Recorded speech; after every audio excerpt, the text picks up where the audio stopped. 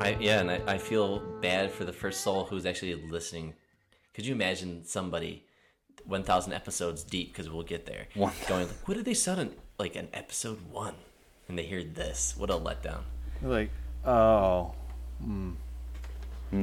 But with that said, I don't want to keep them on. Well, let's get the show started. This is episode 1, guys, of our show. Fuck yeah, baby. Of fantasy. And it was hard coming up with that name. I'm not gonna lie. I think it took me about two years to make a fucking name for a goddamn podcast. It just getting it through, and I was happy enough with it, and you know it works. We'll see what happens after a while, but yeah, here we are. The nomad part makes sense because we kind of wander from genre to genre, and topic to topic, game to game, movie to movie, and I don't know. Right. No one's really set in our fantasy ways. I don't know how you put that. Yep. Yeah, so it kind of it doesn't pigeon us whole into one specific world. Like, it's not a Star Wars show, or it's not strictly sci-fi, or it says fantasy, but to me, fantasy, you're thinking about a place that's not where you are. That's all it is. It's not. I don't really play realistic games or watch realistic movies anyways. So there's always like Star Wars. I'm sorry, but the Force is magic. It's just called the Force, right? That's their sci-fi version or whatever, right? Sci-fantasy. But we should probably introduce ourselves. So my name is Brandon. I am the host of the show, and I am with my buddies Eric and Dave. Go ahead and say hi. Hello. I'm Eric. Hello, everybody. Bernie Mac. And I bet that was really hard to do, because you want to sound cool. But we don't have cool voices, and that's okay. I think that's what keeps us on the normal speak side. for yourself. Well, we're going to get into some pretty nerdy stuff, and case in point, right? But we already kind of teased this stuff. This show is going to let us go across different mediums, right? Video games, movies, TV shows, maybe books, but mostly video games. That's the thing that kind of brought the three of us together. The three of us used to work together at a digital agency. So that's how we got to know each other. I personally am on the design side, and Dave and Eric have development backgrounds. Dave more on the project management side, and Eric, you're a developer. So we just get how to make projects in the digital space, right? So that's what's cool about video games. And I know you guys have dabbled with that. Maybe you have it. I know Dave has it. Have you, Eric? Yeah, I took some classes in college on game development. I made a couple mobile games, just little projects like that, but nothing too crazy. And Dave's been always working on whatever that balloon. Hey, maybe one day. Fall in and out of Unity. No project ever gets completed, but I know enough to sound somewhat intelligent sometimes. Right. Well, and it's a passion of ours, video games, and obviously we want to make it, but whatever. We made a lot of websites together, and that's cool, but we've moved on since. We're still friends, and we're still talking about this stuff, so why not record it? Maybe it's for ourselves, or maybe it's for whoever will listen to the show. The things that we do want to cover, though, are going to be, movie reviews, a game that comes out that we really like, and then just kind of, I don't know, I'm 40, Dave's around my age, Eric's a little bit younger, but I've been playing games since the 80s. I had an Atari, I remember these consoles and games coming out. It's just cool to think about it, you know what I'm saying? Yep, I'm the baby of the podcast. I'm only 26 years old, so I mean, obviously I don't have as much history with video games as you guys, but I mean, I started playing video games when I was like 4 or 5 years old. The first game that I can remember playing was Sonic the Hedgehog on Sega Genesis, so that's the first. Yeah, yep, that's probably my earliest gaming memory. And then I was a huge Pokemon kid, so that was my childhood. Are you still Pokemon? Yeah, I missed out on Pokemon. I haven't picked up a mainline game in a while, but I got one of them on Switch, Pokemon Let's Go Eevee. That's the last one I played, but I'm still. Did you have the binder of cards? I did. Yeah, I was nice. I was big into Pokemon cards back then. I sold them all eventually, When Yu-Gi-Oh got big, I transferred to Yu-Gi-Oh cards. Yep. Kicking yourself now, aren't you? I am. Oh my God. I don't know anything about Yu-Gi-Oh. Is it still going on? I apologize if it is. I don't know if I don't know. I mean, people still play Yu-Gi-Oh. I don't know if the anime is still going on or not, but I used to watch the show too. If they made you know how Pokemon Go exists? Mm-hmm. Could they make would it be Yu-Gi-Oh Go? Yu-Gi-Oh Go. That sounds weird. They could make a fucking Go game out of anything. They made one out of Harry Potter that kind of flopped. No one really played that. No. Yeah, it doesn't make sense because I didn't play Pokemon, but the whole idea is to collect. So yeah. It made sense with the AR. It made sense. My kid's in 2nd grade, and she's seen the Pokemon movie, but she's come home with Pokemon cards in her backpack, and I've never bought her a pack before, so they're out there in the wild. They're circulating amongst the small hands of our public elementary schools. That's a huge franchise. It's a massive. It's bigger than Star Wars. It's the biggest media franchise in the world. Yeah. I don't know, pop culture wise. I don't think people are quoting it. Money wise, I think Star Wars always win on something like that. Nobody knows the music. Maybe they know the music to Pokemon. It is the most money making media franchise in the world. It's huge. It's huge. Is it because there's nothing else to do in communist China? Or is it? I don't know. Do they play? Pokemon? I thought it was. I thought it was. Well, it was Japan. It's a Japanese game. It's a Japanese franchise. It was banned in China. Yeah, Pokemon Go is still huge too. It's going strong. I guess so.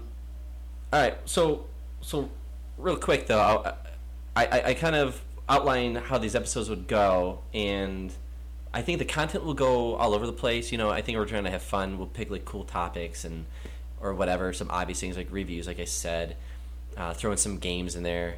But I kind of wanted to quickly kind of get people familiar with us, right? So they know our names, and here we are kind of talking about whatever. But what worlds, do we most enjoy? And they don't have to be worlds you want to live in, but when you play a game, you want to explore every corner of that game. It might be a side quest, and you can't wait to do it because the game just keeps growing and growing. Or if it's a movie, you just know you're going to see the sequel. Are there books? Is there TV shows? What are some of those worlds that you can just think of right now that are that's a great world. I want more of it. I don't want to open shut case on this one. What else? I want to lose myself to this world. Which is the obvious Star Wars. I know we all like Star Wars. I wouldn't have to beat that. That's the easy one. But what else do you guys have out there? I'll throw one out there you're not even thinking of. Friggin' Zootopia. Dude, I don't know how. I was not expecting that. It's a good movie.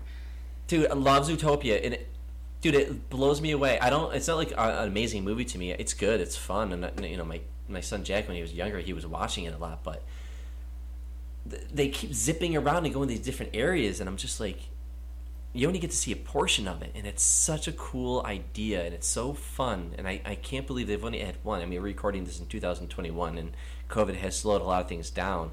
But where is more Zootopia? The movie did really good for Disney, I thought.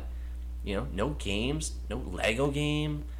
You know what I'm saying? But no I don't know. I want to throw that numbers. That's a big plus in my house for me. If I can get through a movie without having to listen to song after song and then hearing those songs come up on Alexa every day at dinner and all that kind of stuff. Thank God. If you think about it, Zootopia would make a good video game. You got the different biomes. You got so many different jobs. If you take up the role as a cop, you can have all these investigations, traveling around these different biomes, doing interviews. That would make a good video game. Oh, and the DLC would be really good. Just add another world, whatever it is. Exactly. Yes. How do they not do this? I could see freaking Rockstar, they wouldn't do something like this. It's too childish, but they're really good at building immersive worlds. And they did an amazing job with Grand Theft Auto, obviously, but Red Dead Redemption still blows me away whenever I just walk around in that world. I'm this is insane that this exists. And Zootopia, with that amount of detail, with all the creatures, that would be amazing. Well, yeah, what did you guys pick? What do you guys got listed? If we're talking about video games, I'll mention Brandon's favorite video game, The Legend of Zelda: Breath of the Wild. Yeah, Hyrule. Oh my god, I got that on there. I'm gonna get it out of the way right now. I don't not like Zelda. I have a good history with Zelda in the beginning era. I just don't like that sword breaking shit that happens in Breath of the Wild. It turns me off. I gotta get over it. There's a very good reason why it's in there. Because if the weapons didn't break, you would stick with one weapon the entire game. You wouldn't care about picking up any other weapons. You know, you gotta... I don't want to. You gotta try out different weapons. You gotta, but seriously, no, the world, going back to the world part, that world is like probably the best designed world in a video game that I've ever seen. Like, the way that they built it, like you see something, like you just see more than Red Dead Redemption. Yes, absolutely. You just see you see, I don't know, a mountain or a hill. You think to yourself, I bet there's something up there. I bet there's something cool up there if I just take the time to climb up that mountain. And I already did that last night with the kids. Same thing. So saw something cool on the map, set a marker, and just ran. We just been chugging through that game a lot recently. And that's the thing about that game. Whenever you think that, I bet there's something cool up there, there always is. Like, you climb to the top of a mountain, there's a treasure chest with a cool weapon. I do like the reward. I do like a reward. I hate when I explore and there's nothing there. I do like the reward for sure. And Skyrim actually did that for me. Like, every time I was like, saw something, I'm like, I'll just go underneath that bridge for some reason. And there's like a skeleton body with, treasure. So I do get the reward thing. I got to get over my hate for that system. I have to explore it more. I haven't seen much of it at all. You just have to accept it. That game. If you embrace it, I guarantee you'll like it. Like, just like whatever your weapons you pick up, just use them until they break. Move on to the next one. With that game though, I did get into the habit of like, okay, I would pick up this really good weapon, and then I would be afraid to use it, so I would save it forever and then never use it. I might use it on like a big boss fight or something, but I would be so afraid to break it, because it's such a good weapon. Yeah, that's what I hated. I would have like a really cool weapon, and I would have like a skeleton bone or whatever, and I would break the skeleton bone fighting something, and then I'm like, I guess I'll just run away from this monster because I don't want to use my really good weapon on this thing. So I'm just running around. It drives me nuts. There's so much more you need to do though. You get the hammers for breaking your ores. You get your wood chopping axes. You get your ice rods for fighting fire guys. Your fire rods. Love that. Electricity stuff. It's just. I do love that. Love that. You got your two. The elemental. Yeah, yes. the elemental systems in that game are so freaking cool. Like, the way that you can like use your like swords to conduct electricity to solve the puzzles in the shrines, like that stuff just is so cool. I won't deny that. That is dope. And when you experience it in the game, it's kind of like, I want all games to have this. And Breath of the Wild introduced a lot of cool things. The climbing was really good. The whole physics that they introduced, and the lightning, and just outthinking, even with the developers, they were talking about that. I remember hearing stories where they would be impressed just with the players would come up with.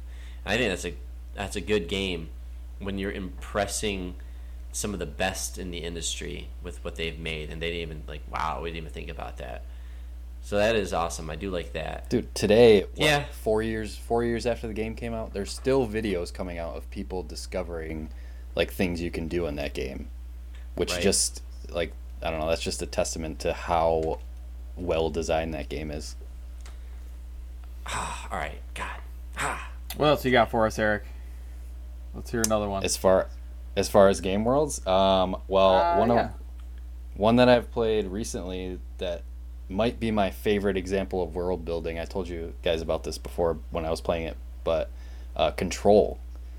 That game. Oh, okay. Let's talk about Control.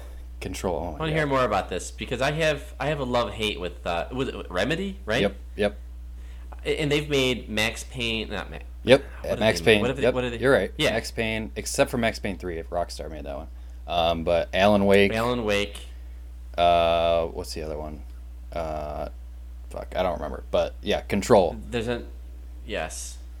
Control. That one is one of those things where you pick up everything you pick up, you end up reading. Because yes, there's some games where like you don't really give a shit about stuff you pick up, but stuff in that game is interesting enough where, you know, specific wings that you're going into have a story behind them, and you figure out what the fuck. I do like the there. exploration in that. Yeah, that's a good one. Yeah, it's beautiful looking. That's the cool. thing. That's the thing that got me about that game. Was like like Dave was saying, all the stuff you pick up. I don't know. I'm not normally one to like read through like stuff like that in a game, but literally everything I picked up in Control, I would have to read it because it was so interesting. Yeah, I know. It's kind of like they did a good job with the storytelling in that a little bit. I just didn't like her. Nothing against her, I guess. Like I feel like she was just too flat. Like she's just not weirded out by any of this stuff. But maybe the end of the game. There's kind of a reason for that. Like she's been dealing with this stuff all her life.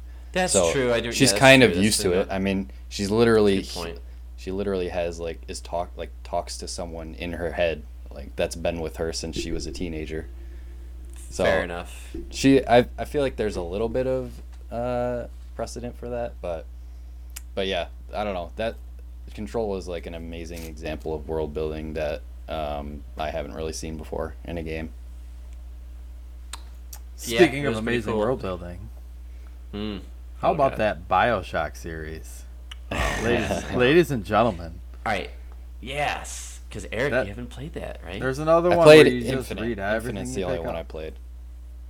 And that one has a lot of good environmental stuff where, you know, same thing, you know, find that one has tons of audio logs because apparently in Rapture everybody carried around a tape recorder. I mean, they're absolutely great for environmental storytelling. They don't really make much sense why somebody's just recording a diary as they're walking around, you know, this tiny little Wasn't space. BioShock like one of the first games to do audio logs?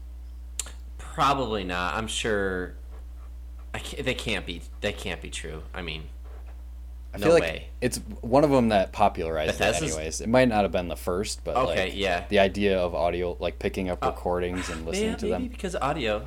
Yeah, maybe because of that part. Like I know other games have had things you can read, like read a letter and all that stuff. But yeah, maybe it's the audio. I do like that though, Dave. That's like a good reward system if you're into it. If you really want to learn more, you could play that game.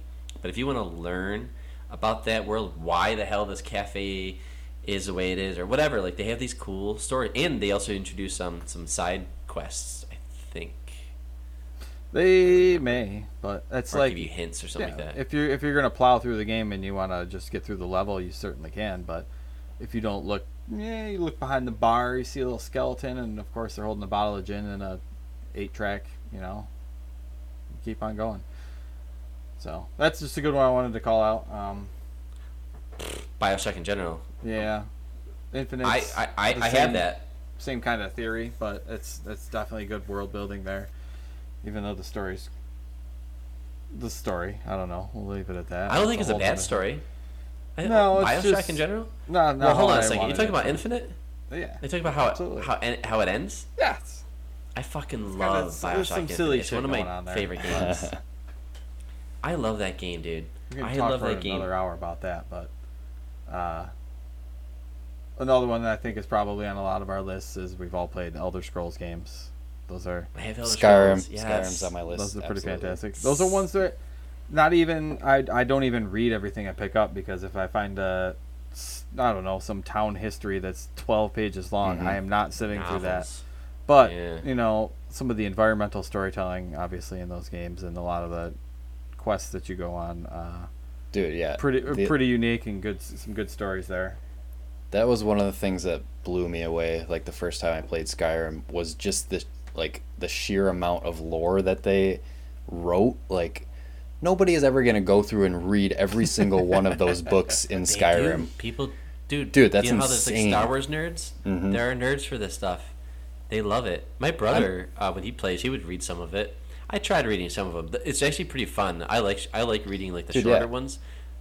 I read a lot of them, but yeah, some of them, like you said, are like 12 pages long. I'm like, I mean, some of them, if they're interesting, I'll sit through there and skim it, or flip through it and read it. But some of them are like actual book length. I'm like, who is that gonna sit here and read all this? It's insane.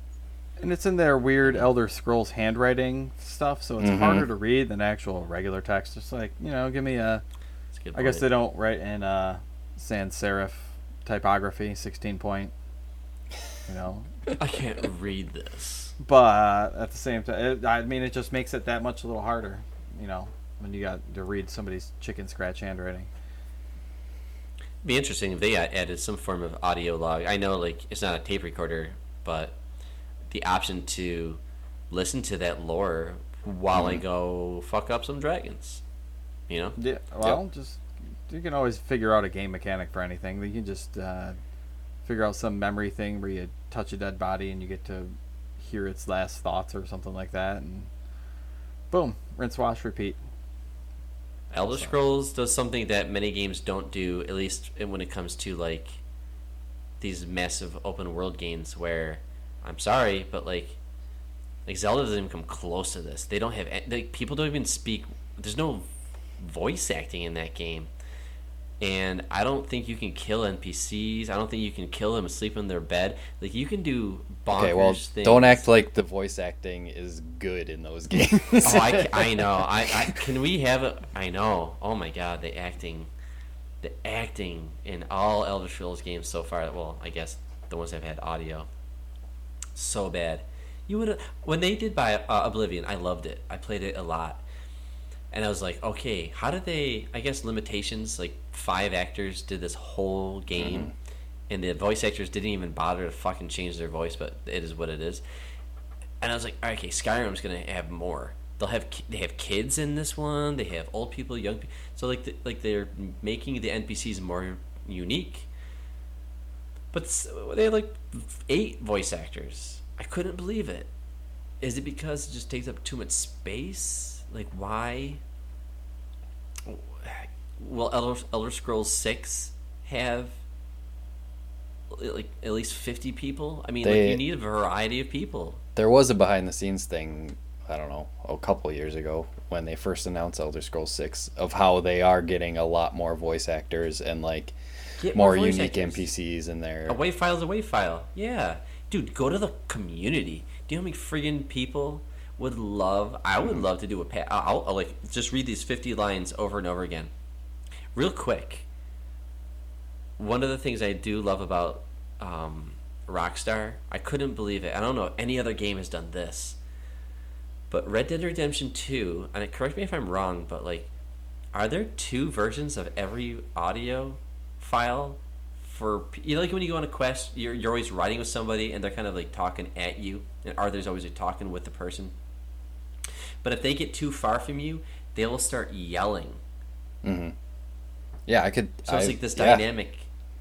So it has, if your character and like the other character are too far, it will swap out the audio file and put another audio file in where they will yell instead of talk. Yeah, that's which is insane. Super impressive. That's pretty bonkers. I've never thought about that. You didn't notice that? It's in the game, and I saw somebody else like make a comment or heard about somebody making a comment. It might have been GameScoop. It might have been the GameScoop crew.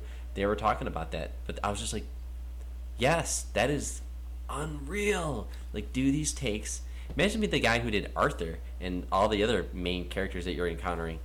They had to do it for everything. That's just... I've never seen something like that, but I wanted to... Games, I just like remember that. Fallout or whatever, when you get too far away, they just switch over to the walkie-talkie, like Far Cry or something like that. You know, they just put like take that same voice line and put like a static, radio squelch over it and just keep it running. So that just makes it that much more impressive, I guess. How have we not brought up the Mushroom Kingdom? I mean, I guess it's obvious as well, like Star Wars. Like, of course I want to be there. Of course I want to play there. I want to... Do you, though? It's amazing. It's perfect. It's all right. Do you know the story? Do you know the story of the first Super Mario Brothers, where all the residents of the Mushroom Kingdom got turned into blocks, and then Mario's just going around smashing blocks, so all the residents are just getting killed by Mario? Canon. That is canon. Is that canon? That is. Canon. It was literally in the instruction manual in the original Super Mario Brothers. So the blocks are people? Live there. The blocks are the residents of the Mushroom Kingdom. Bowser turned them into blocks, and Mario is going around smashing, killing residents. A savage right there. Yeah. So I don't know if I want to live there. Yeah, the whole Mario, I don't know. Historically, Nintendo, with their older franchises, never did a good job with the naming, and I don't think that if they focus on gameplay and character design and then story, I think that's got to be the order. I mean, it's the Mario brothers. His name is Mario. Mario, actually. So it's Mario, Luigi Mario. Yoshi has like this absurd name. Link from Zelda is Link, and it's the Legend of Zelda, but you don't even play as Zelda, you play as Link. But it's just like their names have always been kind of bad. But I don't think anybody's like, oh man, what is the story of Super Mario Galaxy 2? I hope it's this. Who's playing these games for the story? There's no story. No. Surprise! Zelda was kidnapped, and Bowser's going to be the enemy in Mario. Like these are what they do. Yeah, it's not about the story. It's about like you said, it's about the gameplay. It's about the gameplay. Yeah, but I do like running around it. It's always beautiful. Like I've always thought of Nintendo and their developers as being like the Disney, Pixar of video games. You just know it's going to be good and high quality, and charming and timeless, just like a Pixar movie is. This might be a good transition to our next topic of what we've been playing lately. Ooh, yes. I have been playing Super Mario 3D All-Stars, specifically Mario Galaxy, for the first time. I'm going through Mario Galaxy. Played Galaxy. Dude, I always wanted to. Oh my god. It looks so good. I love that concept. Dude, you liking it? I think it might be one of my favorite Mario games. Damn. It's so good. Have you played all of them? Is this like the only one that you never played? I've never played Galaxy 2. I've played most of the mainline ones. But this is a big one. Galaxy's been a big one. But I'm going for the all 120 stars. I've never 100%ed a Mario game before, so this one I actually want to do. Like, I've been having so much fun playing it that I just want to get everything. But dude, how are you playing it? You said on Switch? It's on Switch. Yeah, they released that Super Mario 3D All Stars collection. Yeah, it has Super Mario 64, Sunshine, and Galaxy in one collection. I played through Super Mario 64. Never played Sunshine either. I played a little bit of it as a kid, but yeah, I haven't gone back to it since then. But I played Super Mario 64 for the first time last year when I got it, and that game still holds up really well. That game is pretty good. Yeah. Like, it blew me away when I first played it at Toys R Us back when it came out. I was just like, oh my god, 3D Mario. This is amazing.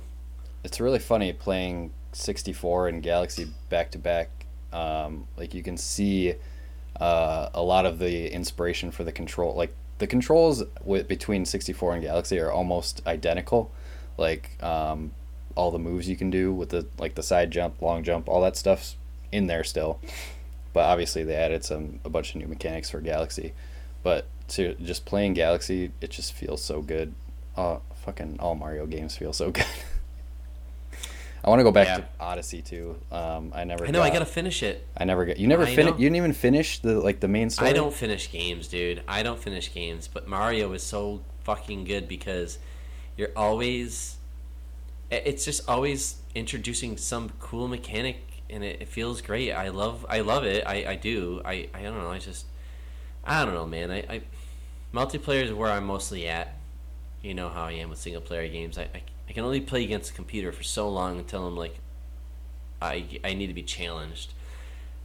And I just forget I have a Switch. After, like, because I'm working through all these friggin' amazing PS4 exclusives right now, like a dumbass.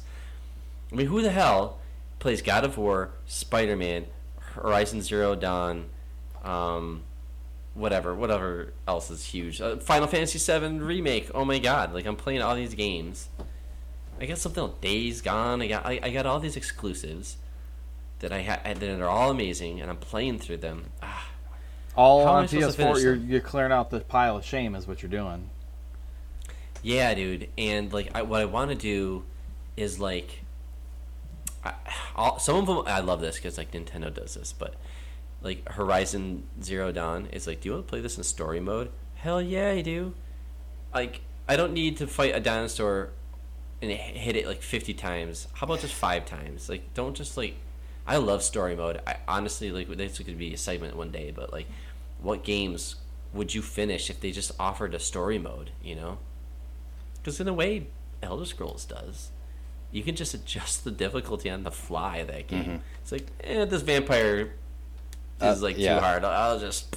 I hate games. Save and lower it. I hate games that lock you into a difficulty like throughout the whole game. Like, oh, you choose this one at the start, and you're not going to be able to change it ever.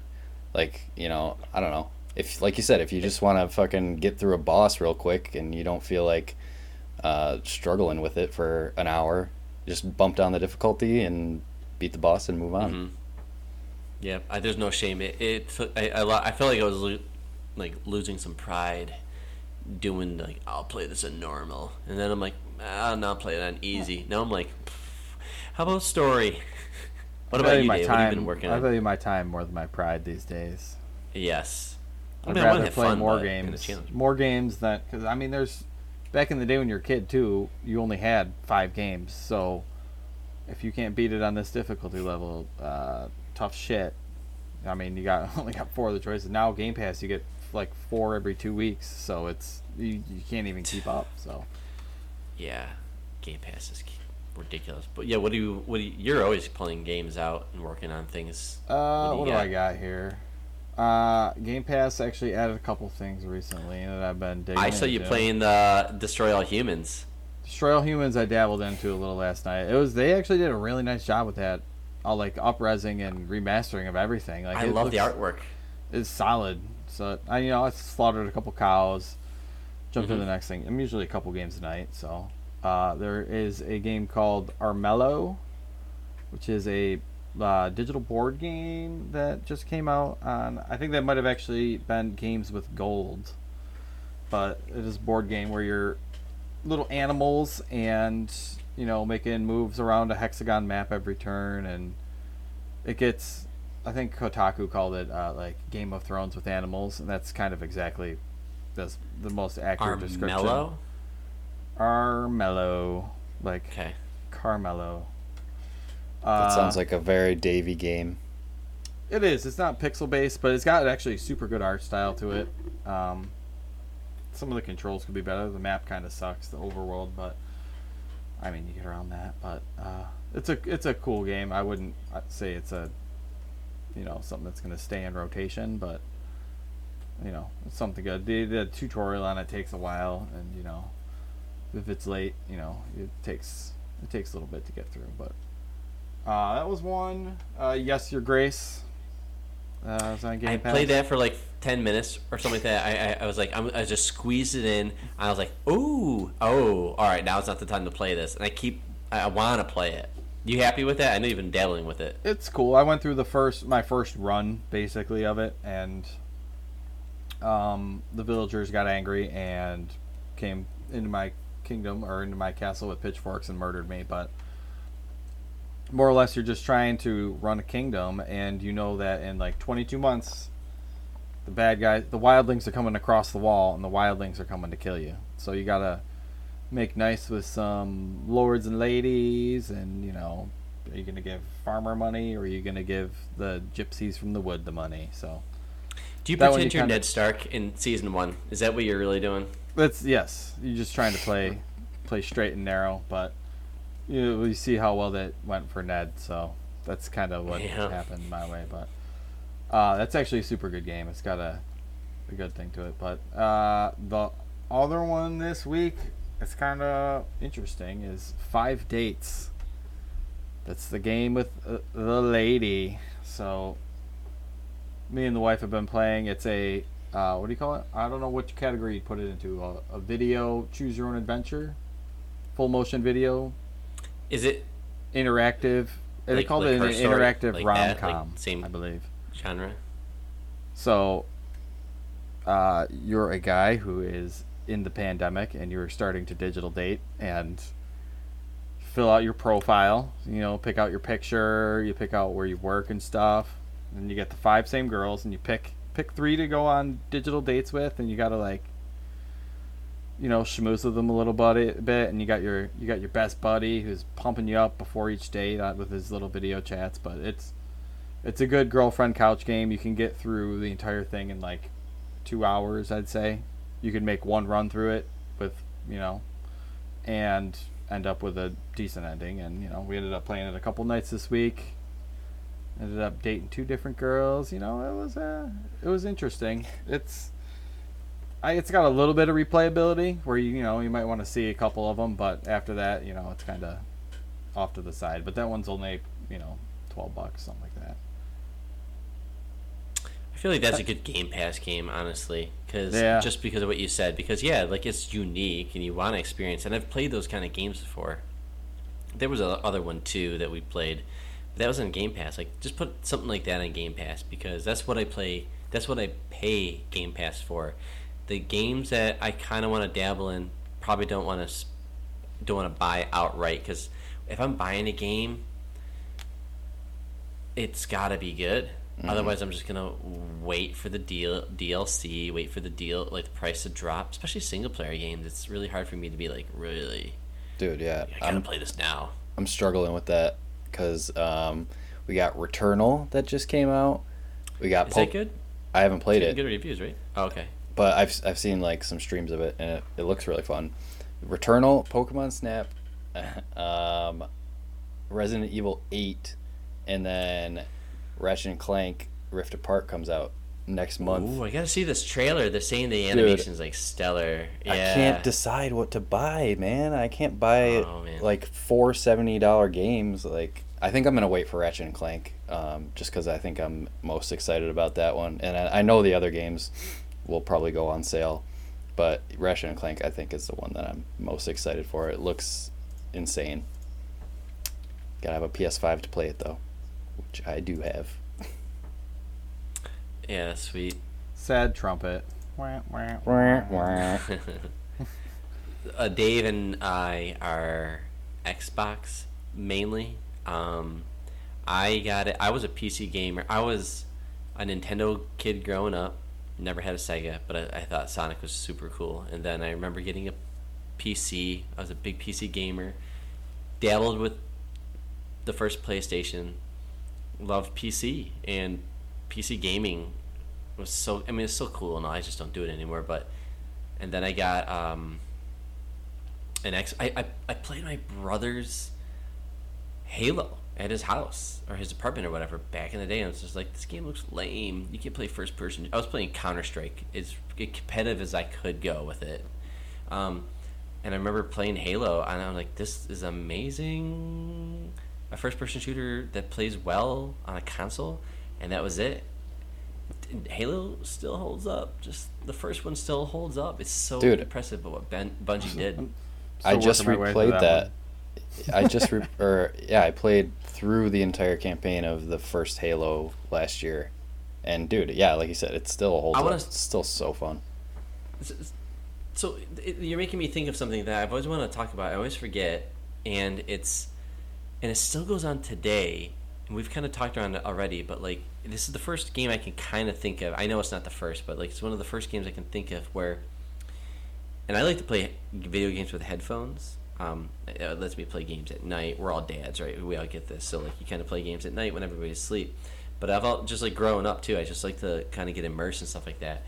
And Cortana always speaking into my ears. Like, I felt like the Master Chief in the game. I would just be playing it, and then the action would kick in and she'd be saying things and all this stuff. And I always thought that was like a really cool thing. And other games do that. The audio logs do it a little bit, where you're playing, but somebody's always talking to you. The Arkham games, the villain is always like taking over the city and chatting at you and always talking at you. And I don't know, I just like games where like the AI or somebody can always, like, even Call of Duty, like, if you notice, there's always like somebody buzzing in your ear giving you commands. I've always liked that. Firewatch is another example, where you're the one woman with the walkie-talkie. She's at the other tower where she's communicating to you. I don't know, I just want to bring that up. I just always thought that was really cool how Cortana's like in my head, just like, yes, like, I'm Master Chief, of course she's gonna be talking to me like this. So I thought that was kind of cool. That's a cool game. I actually have that listed as one of the worlds I kind of want to explore, or live in, or something like that. Like the Halo universe. I thought that was always. It's our world, but there's aliens in it. Is this shit all blown up though? I guess it's a whole different discussion. Well, the first Alien, it's weird. I was picking on like Nintendo with their naming. Here I am, like Xbox guy, and I'm like, yes, friggin', it's called Halo. You play as Master Chief. It's called Halo, and you blow up the first Halo, and the first spoilers for a 20-year-old game, but like you blow up the first Halo. It's not Halos, it's Halo. You blew up the first Halo. And now there's like other Halos. I don't know, it's a sloppy name, but it's cool to say, I think. Alright, well, I think we should move on. Let's get into... I didn't really talk about games I'm playing. Actually, I can do that really quick. I just want to throw this out there. I'm working on Red Dead. I have so many games I'm working on. Red Dead Redemption 2, because it's forever. And it's just... still playing it. God of War, Spider-Man, Horizon Zero Dawn, Doom Eternal, Far Cry 5. I only have like the sister and then the main guy at the end. I'm pretty close to that one. Super Mario Odyssey, Breath of the Wild, because I will go back to it. Avengers, and I don't know, Assassin's Creed Odyssey. I think is a fun game. Like I do want to get back to playing that game, but it's been out for a while. Problem with Assassin's Creed. Yeah, you're always kind of like Assassin's Creed is always like you're always like doing the same thing. You're just constantly, like I don't know, just hunt down this person. I don't know. There's no variety really. It's tried and true game design, but right, Eric. Remember we were talking about that, like how stupid it was, where they just had like a warthog in a certain area will slaughter me if I'm not a high enough level. It makes no sense. Dude, I hate that. I hate that shit. So much attention to the world. The level gating and especially level gating. Yeah. The new Assassin's Creed and Origins and Odyssey. I hate that. It just makes super annoying. Yeah, it makes you feel like shit. It ruins it. You go into an area. Oh, dead in 2 hits. I guess I can't go here until I level up like 5 more levels, and it really annoyed me because story missions were level gated too. So like I would be like level 20 and my next story mission I would have to be like level 28. And so I would have to grind and do like side quests and side missions to progress in the story. It was super annoying. Once I get a taste of grind, I put the controller down. I can't... I just like, all right, I guess I've experienced all this game has to give me. I'm grinding at this point, and I've done this. So nobody is going to be impressed with me if I keep going. Like, it's really for my own self-pleasure.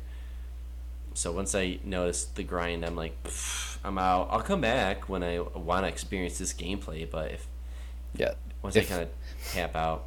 If the gameplay loop is fun enough, I'm fine with grinding, but usually I'm like, if it gets too repetitive, I'm like, I don't really feel like doing this anymore. Right, which is cool about games like Breath of the Wild or like Red Dead or Elder Scrolls is the dynamic questing. Once you get bored, once you get bored, you can just be like, I'll just be a thief now, or I'll just whatever. You can just change up your weapon system and just make the game totally different. Like I'll be a really nice guy in Red Dead Redemption with Arthur, and then other times like, you know what, I'm just gonna shoot my way through this one. I don't really care. I just want the gold and buy something or something like that. Like. Well, Breath of the Wild, you can start up the game and go to the final boss right away. Yeah, if you played the game like 20 times, nobody can just do that. Here you go. You can be there right now if you want. No, you gotta.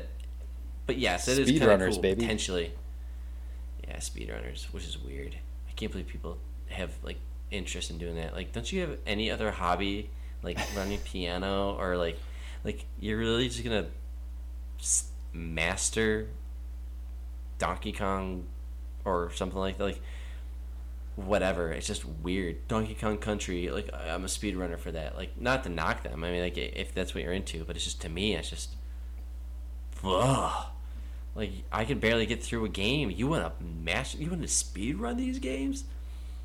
I don't even know how it's even possible. People beat these games. I am impressed with the headlines. Like, somebody beats, like, Super Mario in, like, 2 minutes. Not even. It's probably something like 30 seconds. It's insane. Yeah, I like to do any of this stuff. You gotta get the no glitch ones. Ones that without glitches are good when you see some of the shit that people pull off. Like, you watch somebody beat Super Mario World in 12 minutes, and you're like, that took me like fucking controller. 4 weeks when I was a kid. Yeah.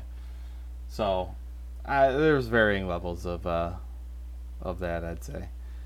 Yeah, and then other games you get, like, they'll glitch through a wall and they just get to the end of the game, and then it's like, yep, that beat it in 2 minutes.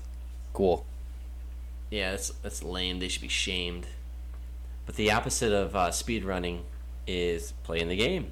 And what's hard and expected at the end is a boss of some level. So I was kind of curious, like, what are some of the boss fights that you guys would pick?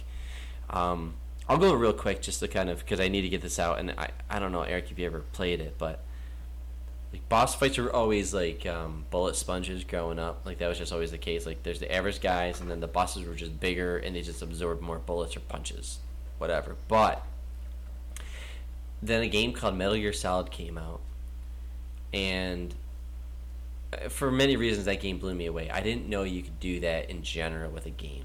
It was like a movie. I was like, this is next gen. That was a next gen moment. Like, sometimes you don't really get the next gen feeling.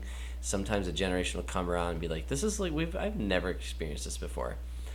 But I was already set in that game. Like, this is a game that I'll never forget, and I'm loving every encounter. But when I got to Psycho Mantis, it was surreal, dude. It was so... Dave, did you play that game back in the day? I have never played Metal Gear. Oh my god! Yeah, and Eric, you haven't, right? I may have dabbled in 2 a little bit, but I never stuck. Yeah, the only one I've played is a little bit of 5, but yeah, I know about Psycho Mantis fight. Dude, it is so... The fact that it was just so cool because so many things are going on, right? And you're just like blown away that this game exists, and you're really into this world. It's really, I don't know how far this is, like halfway point, maybe like 3/4 or something like that, maybe towards the end, I don't know, but it's been a long time. But when you have like memory cards, and like you're using memory cards, and it was like storage was a big deal back then. So it's like you're very careful with your memory discs and your memory cards, and when you put it in, it was just insane. Maybe because there weren't that many games out at the time, but it would read and mock you. He would mock you for what games were on your memory card. And I was just like, this is crazy. And it's so in character with like that guy, like Psycho Mantis, who's just like, this is the character who would do this. And then I was just instantly blown away when you had to unplug your controller from port 1 and put it in 2. And he would constantly like shake your controls to mess with you. It was just, I don't know. To this day, maybe it's a gimmick now, but like I just never ever even close experienced a boss fight like that. You know, I could see something like Gladys from Portal, because she's a fantastic. That was a good one. Yep. Yeah, but she never really did anything other than she's a fantastic villain, but she'd never mess with you like that. But that was the only time I thought it might happen, but. Yeah, I'm curious what you guys thought. I had to get that one out there because I was around for it. I was just fucking blown away. To this day, just love it. I'll bring one up. We've all played the God of War 2018, right? I haven't finished it yet, but like that opening fight is sick. And dude, yeah, that's what I was talking. Yeah, the boulder fight, like. Yeah, I'm like a third or halfway through. I had that down. Dude, yeah. Oh my god, like that. That is just a fight that sets the tone for that entire game. You think you're watching a movie, dude? It's it's so like cinematic, and like it's just the way they're flying around, just punching the shit out of each other. It's just so fucking good. I know you guys aren't. I probably have never seen Dragon Ball Z at all, but I love Dragon Ball Z, and that is just like the embodiment of like a Dragon Ball Z fight where they're just flying around. Just punching the crap out of each other. Oh yeah, and I mean, I got those vibes. Absolutely. Absolutely I just love that vibe. Fucking, oh my god, so good. Just throwing boulders at each other. Like that is one way to set the tone for a game. Right, yeah. When I got that game was like kind of cool and slow in the beginning, and I was like the kid's charming, or whatever. But when he shows up to your house, when you get back, I was just like, whoa, that was awesome. That was like a really cool intro battle or boss fight. Yeah, that's a good call. It's probably one of the best opening boss fights in a game. Yeah, I mean, God of War in general. God of War in general, I had on mine. I have 4 of them on here from just like multiple games because the sheer scope of some of the things that fucking Kratos is doing when he's like riding on the back of a Titan, and like one section of an entire boss fight might be you crawling up his forearm or something like that. Like they turn their boss fights into more than just like learning the pattern or whatever. There's actually almost like a story to the actual boss fight where just the cinematic nature of it, and then goes from one piece to the next. So between that's pretty sweet. Sisters of Fate, Ares at the end of 1, Hades in 2, or it's Hades in 1. I don't know. Could I go back and play those today and enjoy them? Absolutely. Yes. Oh yeah. They are. They're not mindless. I wouldn't get bored. Like, okay. Third person character action. I mean, they have like tried fixed playing like camera. Devil May Cry games, and I couldn't get into those. I'm like, these are like lame. I don't know. I couldn't get into them. But I've always liked Greek mythology, so I probably just like it because of the world. And Kratos is pretty sweet. Another one I have on my list. I don't know if you guys have either played this one, but the Xbox Ninja Gaiden, whether it's Ninja Gaiden Black or Sigma. Yeah, those were good. And I actually wrote that down. It's not the actual design of it. It was just the punishing nature of those fights where like you fuck up once and you might as well just start again. So the one with Alma and Ninja Gaiden 1 was just kind of ridiculous, but those games in general, I mean, not fuck around. Those games are punishing, and that's why I had like Cuphead, because all it is boss fights. Yeah, and it's hard, but dude, it's it's stunning, it's beautiful, and it's fun to play, especially with a friend. But that's all boss fights, and it's the same thing. They make one mistake, and it's like, oh god, that means I can't make any more from here on out, or something like that. Like if I'm going to make a mistake, it better be like late in the fight. Yeah, that one's a good one. I still haven't beat it. That one's actually nice though because they kind of give you the simple and regular versions of the boss fights. Oh yeah, and I do the simple nowadays. So you can kind of tone it down a little bit if you're not into getting the shit kicked out of you over and over and over again. But yeah. I was gonna say one I want to bring up. Well, it's really 2 from one game, which neither of you guys have played The Last of Us Part 2, have you? No, I have no interest in playing it, but neither of you are going to play it, so you don't care if I spoil it? No, I already know the whole I may plot, play it, but I have yet to get a PlayStation. Spoiler warning, go for it. Yeah. Okay. I know that like you and that girl like go at it at the end or something like that. So the daughter of the scientist or whatever. Yeah, so there's 2 times. So there's the 2 characters are Ellie and Abby. Ellie is one of the main characters from the first game. So correct. Yeah, so you spend the entire first game with her. And so halfway through the second game, she's your companion in the first one, right? Yeah, she's your companion in the first one. I never finished. And you play as her in the first half of the second game. But in the second half of the second game, you switch perspectives to this other girl named Abby, who was set up as the villain at the beginning of Part 2. Antagonist, yes. Yeah. Yes. So as you play through as Abby... Just smart. Yeah, you begin to... Risky. Yeah, definitely. You begin to empathize with her and, see it from her perspective, which is kind of the whole point of the game. And then, like, at the midway point, you confront Ellie, and you basically, you two got to go at it. You got to beat the shit out of each other. And it's so crazy because you spent this entire first game with this character that you know and love, and you are basically fighting to the death with her. It turns out, like, they both, in the first fight against each other, they both let each other go each other their separate ways. And then, but somebody like lost some fingers, right? Didn't Ellie lose fingers or something like that?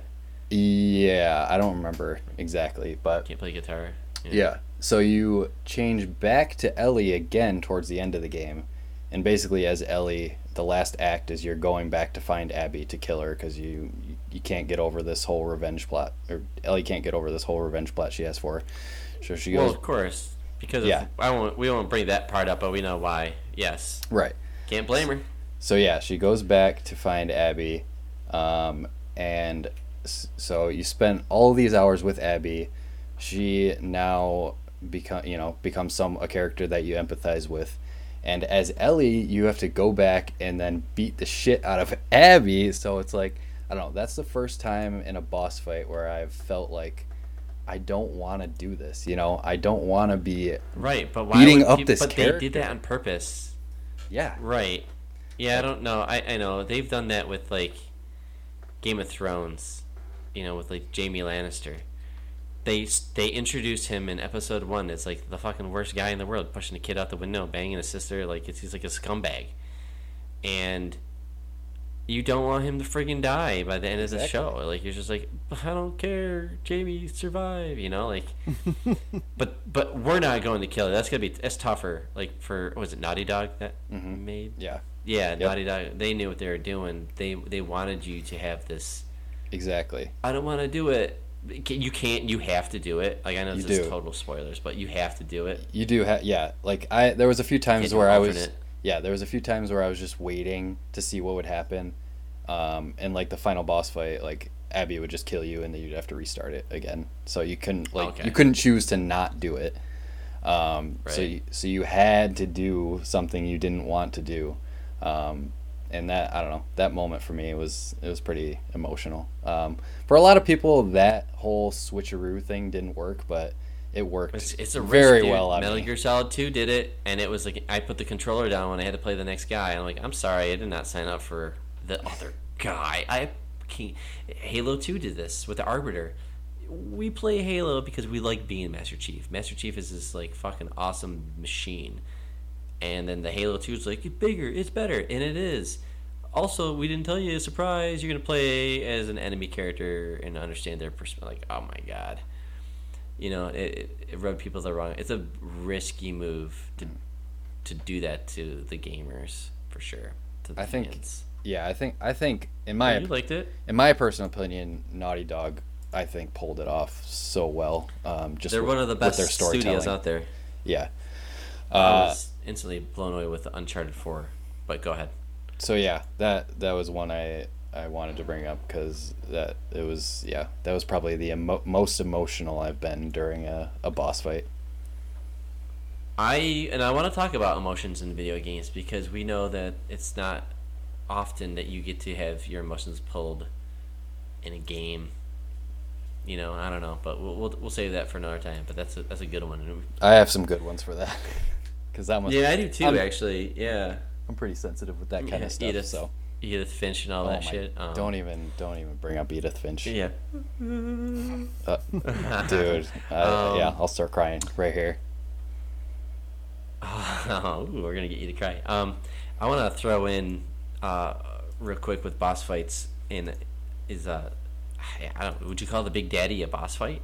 But like when you're walking into an area, especially in the first game,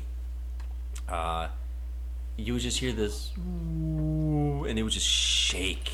And like I said, I wear headphones, and I would just hear like his moan, like a wail off in the distance. But I knew it was a Big Daddy, and he would just shatter the ground. And you think, oh, he's really close. I can tell a Big Daddy's really close. I can hear him. He's got to be right around the corner. But then he's farther. The Big Daddies are so big, and your controller would shake, and it would be so loud. And when you fought one, dude, it was scary. I don't know if that game's a scary game. It's kind of scary, but Big Daddies, man, it was like, and it's a boss fight you can avoid. Like you typically, unless it's a plot point or something like that or whatever, you can not fight them. You can kind of go around them. They really won't attack you until you try and go after the little sister or whatever. So yeah. You can kind of set yourself up a little bit, and that kind of makes it a little more climactic when you actually pull that trigger and start to try and take the big boy down. Yeah, but yeah, I wanted to bring that up. The ending boss fight or lack thereof for that game is trash. But the Big Daddies were always cool, and it's an interesting concept to have like these selective bosses that you could or could not encounter. I guess like Skyrim does that with dragons, where you're on a quest and you're like, all right, cool, I know where to go, and you walk out of an inn and there's like, the dragon's attacking. You're like, I could save this village or I could just get the fuck out of here. That's always kind of cool. I know we're gonna go. Guards. What's that? Oh, I know, but they suck. They're so stupid. They just sit there and shoot arrows for the next 4 hours up into the sky and just kind of just stand in the same spot. They'll take it down eventually though. They'll be good. I just get as close as I can without it seeing me, and I would just whack the shit out of it, and it would go down. Yeah. Eric, I know we have a game. I don't know if you want to like throw any more. I don't know if you want to put one more boss fight in there, or if you're ready to perform some mayhem. The only other boss fight I had on here for me was Father Gascoigne. Legend of Zelda. What was it? Father Gascoigne from Bloodborne. I know. Dude, is Bloodborne really that good? Dude, Bloodborne. Oh my god, it's the first Souls game, whatever Souls-like game that has actually grabbed me. I haven't beaten it yet. I probably played about 15 hours of it, but that Father Gascoigne fight, it's funny because I only brought this one up because everyone, like before I even played Bloodborne, everyone was talking about how hard this boss fight was. And they're like, oh, like it's near the beginning of the game. I think it's the second boss hard fight. And fun? Yeah, I thought it was fun. And the reason I thought it was fun was because I beat him on my first try. So everybody was talking about how hard this boss fight was. That's all I heard. Like the Father Gascoigne fight, it's so difficult because it's the second boss fight in the game, and it's kind of like your like real test of your abilities in Bloodborne. Like whether you're gonna go forward with this and stick with it or not. So when I beat that on my first try, I was like, I don't know, I was just like stunned. Like I just had to go out there and be like, am I good at Bloodborne now because I beat Father Gascoigne on my first try? And everybody's like, yeah, you're pretty good. I'm like, okay, that boosted my confidence, so that's kind of why I kept going with Bloodborne. But I want to get back to it, but that was just a quick one I wanted to bring up. I want to go back. I want to try it again. I tried playing that game like a friggin' third-person action game, and I couldn't get past like the first. Yeah, you can't do that. Whatever. Yeah. Yeah, I was like, all right. I did the same thing happened with Dark Souls. Where like not the point of it. It's kind of like Ninja Gaiden or whatever. Same shit. It's just like slow down. The original Dark Souls. Let's just remember. Yeah, that. DOG exactly. And here's a question: why are they called boss fights? Like boss, like they are employees. And there's a system. There's a hierarchy. Like how can a monster be a boss? I don't know. It's weird.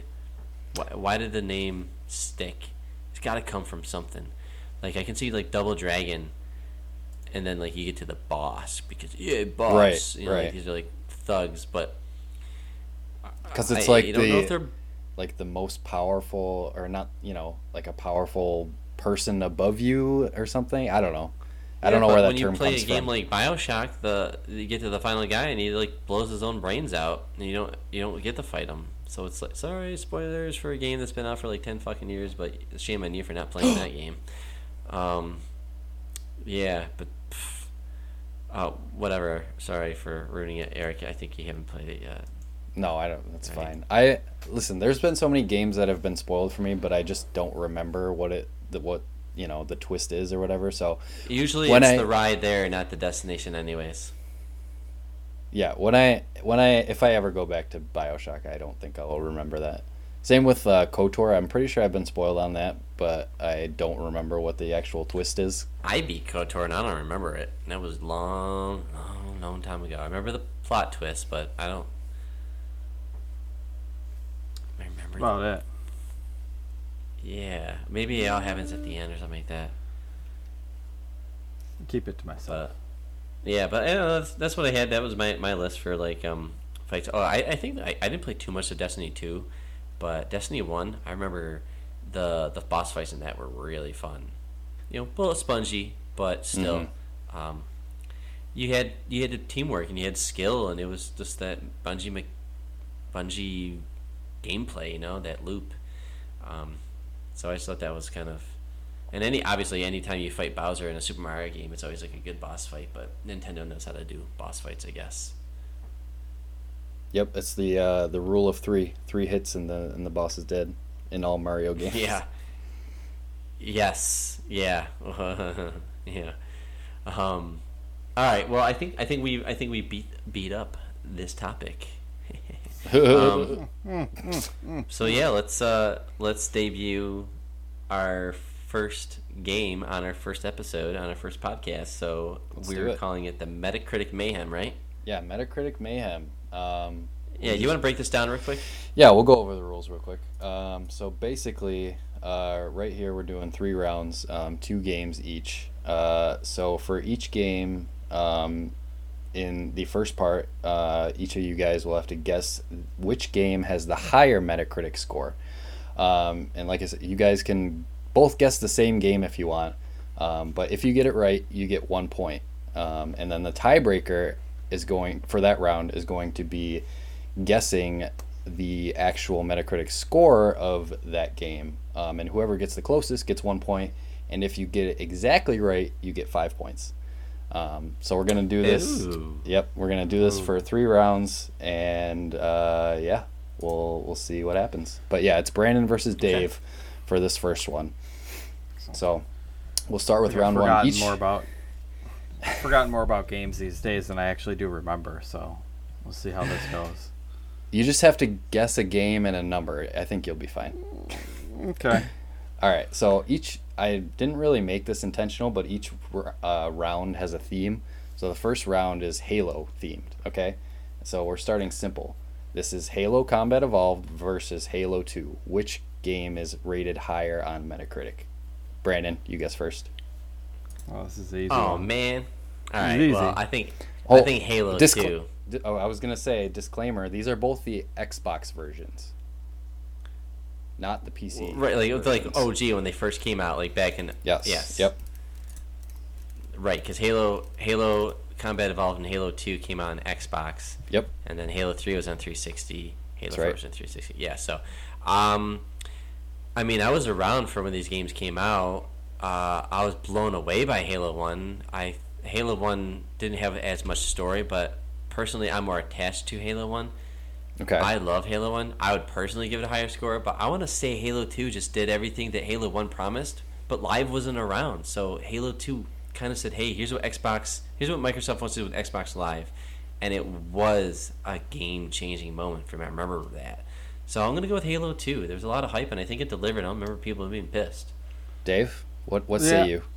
I think I kind of agree with that same logic where the multiplayer aspect of 2 kind of puts it over the top where I don't know, it's a more of a well-rounded game. There's more to it. It's got a better replayability and longevity with being able to shoot your friends. So I also will go with Halo 2. All right, both going with Halo 2. Okay. The higher rated game on Metacritic is Halo Combat Evolved. Get out! Oh, wow! All right, sweet. 0 points. That is so shocking. Okay, so yeah, part 2 of round 1 is going to be guessing the Metacritic score, the actual score of Halo Combat Evolved. And whoever's closer gets the point. All right. Combat Evolved, that's the very first one, correct? Yep. That's a little remaster where you can hit the select and switch back and forth. That's Master Chief Collection. So we're talking about original Halo Combat Evolved on Xbox. You're in the early 2000s kind of. Yeah, exactly. I'm going to go. You know what? Dave can go first because I went first and I feel like I helped him. This is. I have a feeling it's going to be pretty high, obviously, because it's the original Halo. Higher than Halo 2. It's going to be in the. It's got to be. Is this critical or audience score? I believe it's. I'm not sure. It's whatever the big green number on Metacritic is. I'm going to say 96. Okay. Damn you.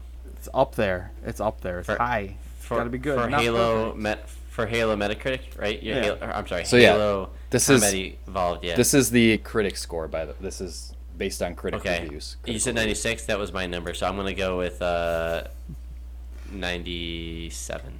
So like Brandon gets it exactly right at 97. Oh my god. Ooh. So Brandon gets 5 I points. almost went with 98. Nice. Brandon gets 5 5 points. Yep.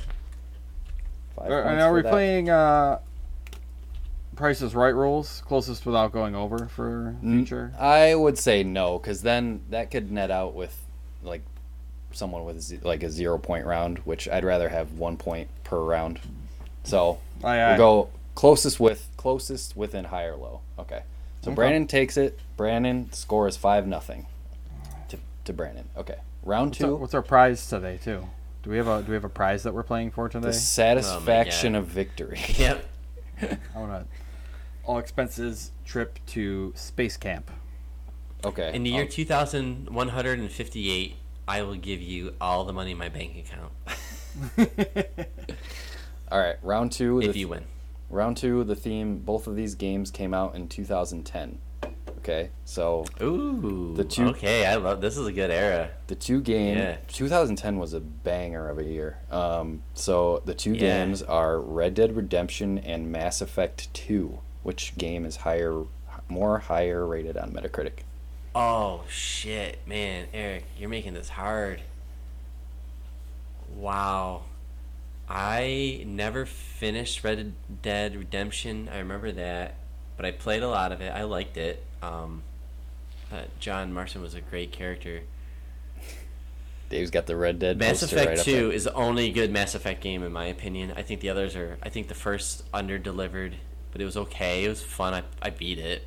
And 3 was good. Then like the Xbox One came out and I just kind of stopped playing it. It was on the old console and I just never went back. And it was okay. 2 was really good.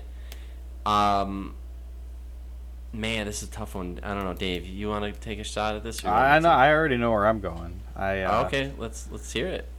Yeah, which one? First, shout out to the Mass Effect 2 mining rap song. That is it's a banger on YouTube. If you're ever out there looking around for some good video game rap, but I think the better, more polished game here is going to be. Wait, hold on. Before you say anything, disclaimer: both these are the Xbox 360 versions for both of them. Just getting that out there. Yeah, that's fine. Sure. Okay. I'm going with Red Dead Redemption. I think that is one of the few games that I've gone through and 100%ed, hunting down every chipmunk in the woods and all that kind of crap. That one, I've beaten both games, but that one kind of stuck with me. And, you hog-tied women and put them on train tracks and watch them get run over. We all know that, Dave. How dare you? Who didn't do that? Lie to us. I know. I'm glad that I didn't think of that, and then somebody told me you could do that, and then I did it. I'm glad I didn't just come up with that shit. I'm glad you picked that, Dave, because I'm going to go with Mass Effect 2. I remember Mass Effect 2 being the fucking huge deal, and I remember people really enjoying it. I want to say I even know the number, but I don't know. Eric? Lock it in. Okay. The correct answer is Mass Effect 2. Brandon with 1 point. Another point. Brandon's up to 6. Getting brutalized. All right. I'm gonna give you a number. Okay, Brandon's ready for the number. 98 for that Mass Effect 2. Okay. All right. Dave, what about you? Drink the train. Drink. Yes, the plane, and the train. Am I guessing Red Dead or Mass Effect? Well, Mass Effect 2 is the more higher rated game, so Mass Effect 2. You have to guess the score for that one. Brandon guessed 98, and I had 97 written down for Red Dead, so I guess I'm going to go one lower, and I'm going to go with a 97 for Mass Effect 2. You going 97 Mass Effect 2? Mm-hmm.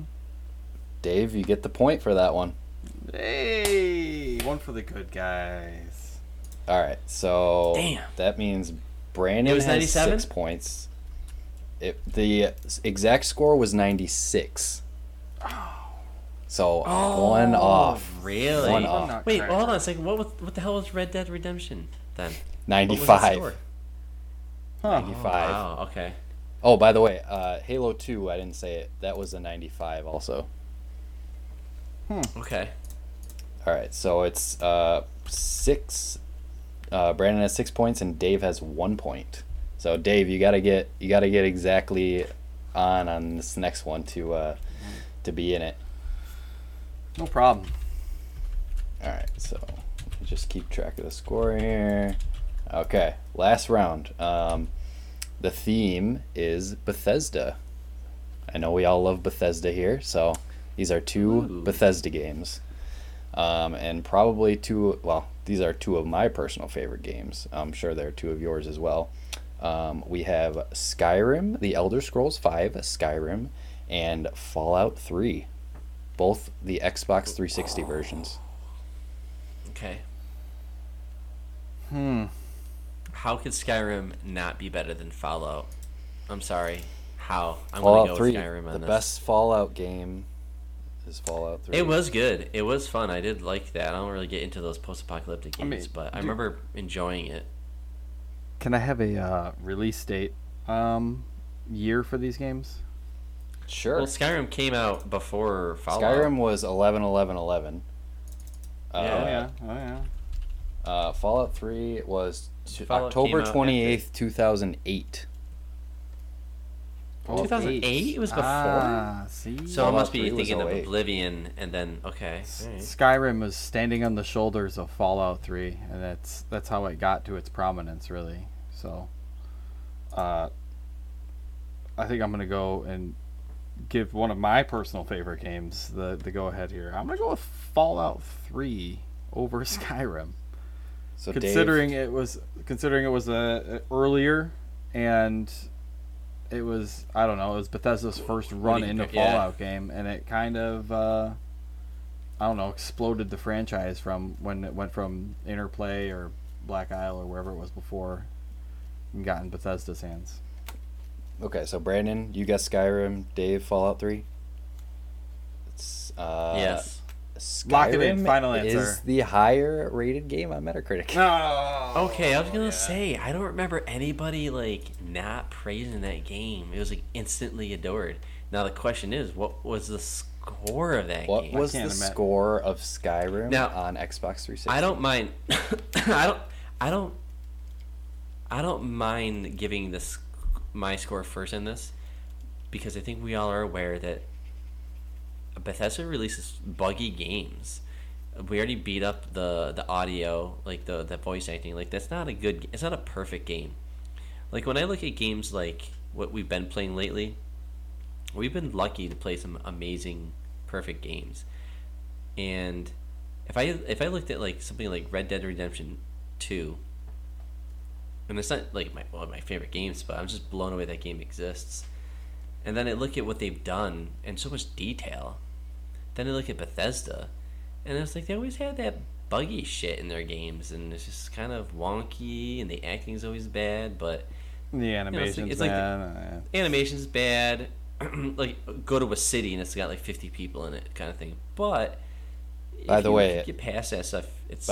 By the way, the score is 7. Brandon, Dave 1. So it is impossible for Dave to win. So you're just playing. You're just playing for pride at this point. Oh, okay. Well, I guess I'll just wrap it up and just say that Skyrim, knowing that it's not a perfect game, but it is damn good and we all adore it, I'm going to give it a 90. God, how do you give that game it's not, it's got issues. I'm going to give it an 89. I'm stupid. I'm just going to give it an 89. This is the Xbox 360 version, which was the better version out of the console versions. PS3 was not as good as the Xbox 360, but that's just a disclaimer. But okay, are you locking in 89? What do you think? I went low. Yeah, I was just could it break in the 90s without that is a batshit insane answer. I'm gonna go with a 95. Dave is one off. The score was 96. So Dave gets that point, but Brandon wins overall. Trying to factor in, you're basically measuring how many 9s or 10s it has. Which way did it tip the scale? Nobody gave it an 80 something. I did. I just gave it an 89. In the future, I'll have to choose. Man, that's not fair though. Yeah. I mean, it is amazing, but it's amazing. But like, there is some nasty shit in that game.